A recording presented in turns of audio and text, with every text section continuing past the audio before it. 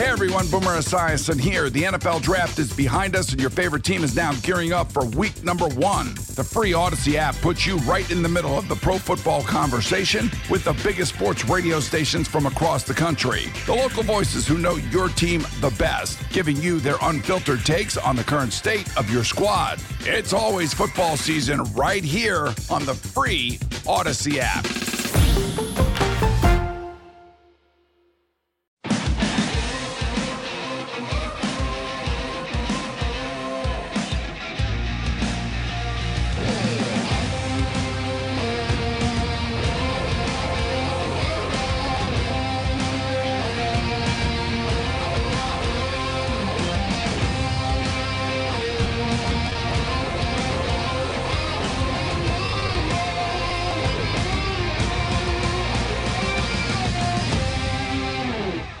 This is One Bills Live, presented by Kaleida Health. Hour number 3 on a Buffalo Victory Monday. Chris Brown, Steve Tasker with you here on One Bills Live. And joined now, making his weekly appearance after every Bills game, it is Bills legend and radio color analyst Eric Wood joining us on the line. Eric, thanks for doing it, first of all. And second, I want to start with the defensive front. Is that one of the best or better defensive line performances of the season? They have not been few and far between. There have been some good ones. That one was pretty darn dominant and pretty darn physical yesterday. It was, and that's without Von Miller. Second straight week without Von Miller, and we're not going to have him back for the remainder of the season. So we needed production out of this defensive group that's left there on the defensive line. This is a room that still has 4 new free agents from last year, even without Von Miller, that 5th one, not in the lineup. And yes, they were physical throughout the game. I thought they were physical as well against the Patriots last week. You know, there's a lot being said nationally about how the Bills would fare without Von Miller for the rest of the year, and maybe they've taken it personally. But Ed Oliver continues to play extremely well. The defensive ends cause consistent pressure. Those guys on the interior, even without Jordan Phillips, were able to allow a guy like a Matt Milano to continue to thrive. And part of the reason that these linebackers, Tremaine Edmonds and Matt Milano, have both had such excellent seasons this year is because of the play of those defensive tackles inside. So, yes, this was a very impressive performance again, and part of the main reason that's the defense only gives up 10 points on the day.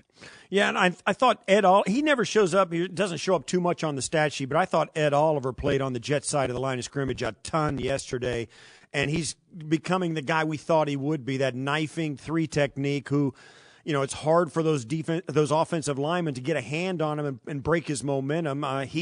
His penetration is what led to Greg Rousseau's first sack as he flushed Mike White out of the pocket. Talk a little bit about those defensive tackles, Ed Oliver in particular, about how the kind of game they're playing. Yeah, Ed Oliver's playing excellent lately, and Thanksgiving was a great example of it when he was the AFC Defensive Player of the Week, but his strong plays continued. I thought the second half of last season was Ed Oliver's best ball of his career, and then he's continued it through a majority of this year. He has that ankle sprain early in the season, hampers him a little bit, but he's playing really good football right now, and I believe we talked about it on the show last week that great pass rushing defensive lines at times are led by a 3 technique, that knifing defensive tackle that you're referring to, Steve. You look at a Rams team last year, Aaron Donald, their best pass rusher. The Eagles, when they win the Super Bowl, Fletcher Cox was their best pass rusher. And sometimes the defensive ends get the sacks because they're running the edge. And while Mike White has to scramble in the pocket, he's got to maneuver, he can get around, and Ed Oliver, he's in his vision. It's those guys coming around the edge that get to clean up in those instances. Greg Rousseau has 2 sacks yesterday. Shaq Lawson gets 1. I think Shaq Lawson quietly has been one of the best players on this Bills defense all year. When they've struggled to stop the runs that run at times, Shaq Lawson's that physical DN presence.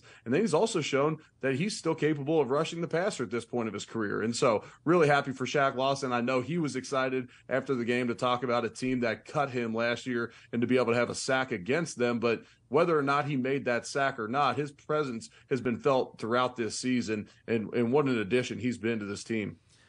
Let's flip it over to the other side of the ball. And another thing that you and I mentioned on the pregame roundtable, Eric, was that we felt the soft underbelly of this Jets defense, which is a top 5 unit, was coverage at the second level. And I felt like, and this is hard to decipher, granted, I feel like Ken Dorsey built check down options into the game plan for Josh Allen in Week 9.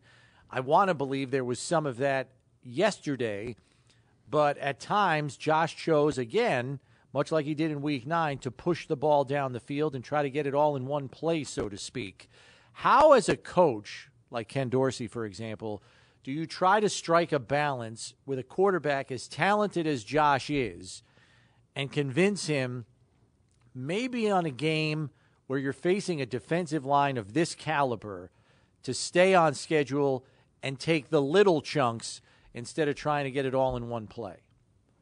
Yeah, we talked about that on the roundtable before the game, and that's backed up with statistics and analytics. When you look at this Jets defense, the majority of the yards that they've given up in the passing game is kind of at that linebacker level or attacking Michael Carter in the slot. DJ Reed and Sauce Gardner, excellent cornerbacks outside. Teams just haven't been able to get a lot of yards outside. Part of that's due to their pass rush as well. They get home. Generally, it's longer developing on the outside when you're going to get open. And so the easiest way to make yards in the passing game is a lot of times attacking the middle of that field. And you know, the Bills are very close in that first half. It's a John Brown ball that he just doesn't come down with, and it's Josh and Steph missing that first third down of the game when Michael Carter trips and falls, or else we might be looking at Steph Diggs over 100 yards again. He probably grabbed 60 on that play alone with Carter on the ground. And so it's very close there. It was very close, especially in the first half, to being a productive half, but it wasn't, you know, and because they don't make those two plays. As far as calling those plays, and we've talked about it before, you don't want to take away Josh's aggressiveness, but at times what the defense gives you is that check down, especially when the running zone. There's, you know, you can't cover everything. If you're taking away the deep ball, generally the underneath stuff is there. And yesterday, just unable to convert on a lot of those and you know, not a very productive day on offense. And part of the reason you get the win is that you have 0 turnovers and the Jets have 2. But in that same instance, you want to stay aggressive, limit the turnovers, but stay aggressive. And it's a balance you're looking for each and every week. And as a play caller, you're generally calling plays that have different, in the pass game, different dimensions on each play. I mean, there are plays where it's a play action rollout and it's generally, you know, flat to the over route. But majority of pass plays have an element of taking a shot and then a check down. And yesterday, just bad execution. And without looking at the film specifically, I haven't seen the coach's copy yet, but as the game went on, I felt like, and I even said it before a few of the plays, they would get in an empty set, Diggs in the slot. I'm like, well, here we go. This is going to be easy pickings in the middle of the field. And just at times it's just a lack of execution.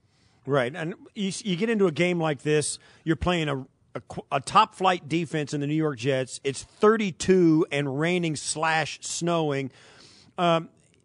How much of that do you chalk up to the way the Bills played, plus a 10-day layoff? They looked a little rusty. They didn't, you know, offsides, false starts, holding, that kind of thing offensively anyway. You know, Josh missing that first third down, as you mentioned. How much of that is the conditions and the defense you're playing, and how much of it is the Bills? And if it's the Bills, how concerned are you? Well, I mean, yesterday, both sides of the ball looked like that ball was slick and very tough to catch. And I made a point during the broadcast, the way the balls come out to start the series, sometimes it's easiest to throw on that first play of the series before that ball hits the ground again, before it gets slick. The refs had a towel out there for majority of the game. They're trying to dry that ball off, but it can often be that's the easiest ball to complete is that first ball of the drive when it's still fairly dry coming in from the sideline. And so regardless of the conditions yesterday, I saw it posted today, the Bills have the second most drops in all of the NFL. So, you know, we have a slick conditions yesterday, but as far as a full sample size of a season, we have the second most drops in the league, I believe, behind Green Bay. And it's talked at length about how Aaron Rodgers can't find guys that can catch the ball consistently. And we're right on their heels. We're one off of them with 23 drops on the season. Yesterday, it was a big deal. Isaiah McKenzie had 2 third down drops, and Isaiah had been trending in a very positive direction the previous 2 weeks. And then coming into yesterday's game, they relied on him a little bit. Well, 2 third downs. Well, the Bills go 2 for 13 on third down in the game. And this is a team that coming into the game was number 1 in the NFL in third down conversions. You can't drop those balls in those situations, or if the conditions are so bad, then you got to find other ways to move the sticks. Yeah, and that's why 7 of their 13 third down opportunities were 3rd and 9 or more, and it's hard to win, especially against a D-line like that when you're in 3rd and long and behind the sticks as much as they were. Despite all of that, it's 4 wins in a row, 2 division wins in a row to even their division record at 2-2, and they're at the top of the conference, as we know, Eric. Their conference record is a conference best 7-2. They have the highest strength of victory in the league, and they're tied for the highest strength of schedule in the league with the 10-3 record. So while the offense may not have been airtight yesterday, they took care of business.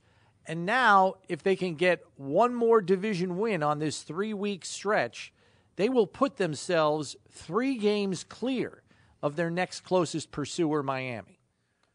Yeah, we can gripe about the lack of production on offense yesterday, but they get another win against a quality Jets football team in sloppy conditions when you're not playing your best ball. I think situationally, the Bills lately have been playing very good football, and that's part of the reason why they've been able to reel off 4 in a row, even if it hasn't been the prettiest highlight reels at the end of the game. And part of the reason is the Bills this season have scored 62 points in the last 2 minutes of the first half this season. That's the most in the NFL. They're scoring points before the end of the half. And maybe that leads to, hey, should the Bills run a little bit more hurry-up offense throughout the course of a game? But they're playing very good ball at the end of the first half, so they're generally putting up points there. We had won 3 coin tosses in a row, so we were doing well with the kind of that double dip opportunity where you get points before the half, then you get the ball to start the second half. Lately, turnovers haven't been an issue. 2 turnovers in the last 4 games. And then yesterday, the Bills go 1 for 2 in the red zone. Their red zone touchdown percentage is climbing. And so they're starting to score touchdowns at a higher clip in the red zone, not turning the ball over as much, playing good situational football. So even on those days where you're not playing your best ball, you're way less likely to have an upset opportunity. What would you change about the offense if you had your druthers? That's a great question. You can always point to getting the run game going more, but in maybe on a day like yesterday, you felt like your matchups up front weren't great in the run game, and the run game wasn't consistent at all. But you'd love to get that run game going a little bit more in games like yesterday. It's potentially going under center a touch more to get some of that hard play action. But, Bills come into the NFL, you come in yesterday to, with a top 5 offense in the league. So they're playing good football, moving Steph Diggs around, finding those matchups, attacking those matchups. I love the involvement from Dawson Knox yesterday. I like the way they mix up personnel groupings. I liked how early in the game they had an end around to McKenzie. They had Hines going across the formation, just continuing to be multiple and attacking the defense in all areas of the field. When the checkdown's there, take it. But, man, this is a big play offense. They had big-time players. Gabe Davis can take the top of the defense. Diggs can as well. John Brown adds some speed to it as well. And so continuing to just stay as multiple as possible and just continue to attack the defense and attack the weaknesses. And yesterday, without being in the offensive staff meetings, I don't know that the plan wasn't to go in there and say, hey, Williams and Mosley, they're 2 linebackers. When they're in zone, and the Jets play a ton of zone coverage, let's attack the middle of the field. And I don't know that wasn't the game plan, or Josh, those guys weren't open. But yesterday in particular, I would like to see them in kind of an up-tempo offense, really attack the middle of that field. Yeah, only 4 of Josh's pass attempts in the 2 games against the Jets went to the middle of the field. And there were opportunities certainly in that first game back in Week 9 to use the middle of the field more. And I did notice, at least from the naked eye watching it live, having not seen the coach's copy yet, about 3 instances where there was a player available in the middle of the field. You mentioned things to do differently. You wanted to go up-tempo offense. There were some times where they went tempo from one play to the next. On one occasion, they forced the Jets to call a timeout. They probably went tempo a handful of other times with limited success. Maybe just explain to the listening audience how that can kind of help kickstart an offense. Yeah, it can do a number of things. Generally, when you're in an up-tempo offense, it limits what the defense can do. They can't be as exotic because they got to get the play call in extremely fast. For a defensive line, it can tire them out, especially a talented group like yesterday. It doesn't allow you, if you keep the same personnel group on the field, it doesn't allow them to get those defensive linemen off the field. So it can be easier for the offensive line in those times because the defensive line can get tired. It gives Josh Allen more time at the line of scrimmage to then change the play, especially at home when he has the full capability of verbally communicating what he wants to check the plays to, because as you get to the line of scrimmage faster, then you have more time on the play clock. And to me, when you have a first half like yesterday, no, you don't want to go very fast up-tempo offense and go 3 and out, give the ball right back to the Jets offense with your defense not having full time to recover. But you start the game with 5 straight punts. Let's switch it up. Let's get in that faster paced offense and just see if we can catch some rhythm in a different way. What's one of the things that the reasons why you think, and because it's obvious it's true, the Bills are really good right before halftime and at the end of games, particularly offensively, and a lot of it has to do with Josh and his ability to extend plays and make some plays in tight spots. But walk us through why that doesn't happen all the time.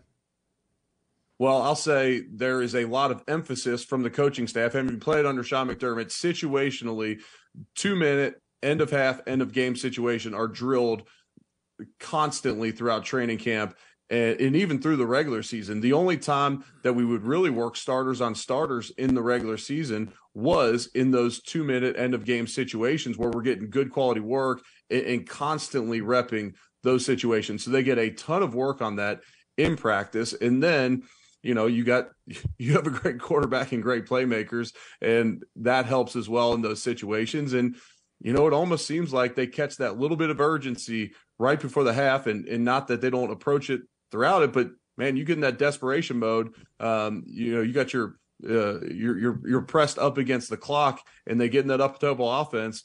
It's been great for them this year. Let's fast forward to the next game on the docket here, Saturday night on a short week against Miami. Miami probably just touched down at about 6:30 this morning from the West Coast, where they dropped their second in a row. Tua has looked rather ordinary the last 2 weeks. Have opposing defenses figured out Tua and how to at least neutralize his effectiveness, which was at a league-leading level? It certainly looks that way. Now, they've played couple teams with really good pass rushers, and the Chargers and the 49ers. And part of it's getting home with a 4-man pass rush, because you bring blitzers against a team like them that have playmakers out in space, and Tua can just get rid of the ball and see that pre-snap, he can be effective. But yes, we all assumed at some point teams would catch on a little bit to what the Dolphins were doing. It took a while, and when you have so much speed on the field with Waddle and Hill, it just puts so much pressure on a defense. But it seems like teams are starting to slow them down. And now, even in the Miami Sun with a depleted defense, the Bills only gave up 21 points in that game back in September. So it's not like this Miami offense completely lit up this Bills defense. Now, the Bills held the ball for a big chunk of that game. Their time of possession margin was strong in that game, but, the Bills only gave up 21 points in that game. So bring them into Orchard Park this weekend, potential lake effect snow. You got to like the Bills' chances on defense to be able to have a strong showing against this Miami offense. Yeah, and you're right.